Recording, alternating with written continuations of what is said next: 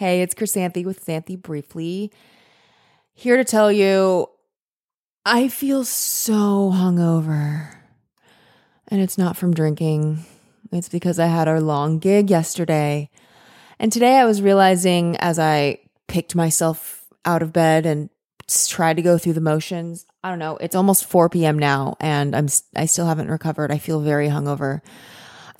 I realized that this is enough of a recurring thing that I should record a podcast episode about it because it really is a persistent thing in my life that I deal with as a freelancer, as an independent artist, as an autistic artist, who is sensitive, perhaps a cross between the princess and the pea and Goldilocks. This is going to be a 2-part episode.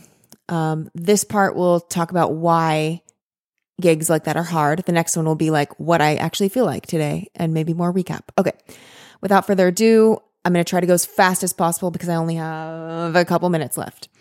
1, the temperature. I think yesterday it was like 62 degrees in the big ballroom. I don't know. They always keep those things really, really cold. And the quote unquote ladies, a whole other soapbox, not for now, have to wear thin dresses that don't have sleeves. So that's a lot of fun.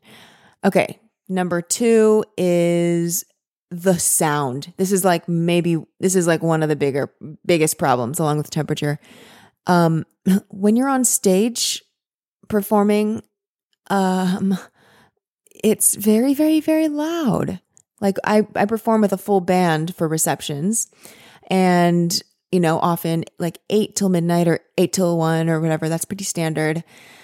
It's very, very loud. It's a full kit. It's a full, like tons of singers. It's always, just way too loud. And yesterday I was mostly going into my left ear too. So I was feeling very sick and actually nauseous. Another thing is, the random like surprises that happen all the time. And I mean with sound and I mean with lights too. Like if a light flashes or camera goes off or someone's taking an iPhone shot, so the flash goes off. I guess that's the same thing.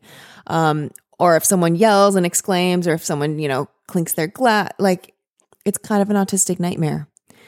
Did I mention that these gigs are very long, 9 or 10 hours?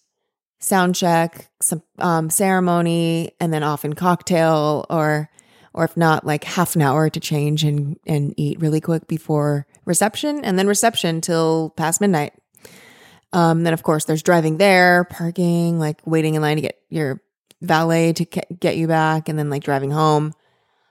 So it's very difficult. I'm going to continue in part 2 because there's more to explain.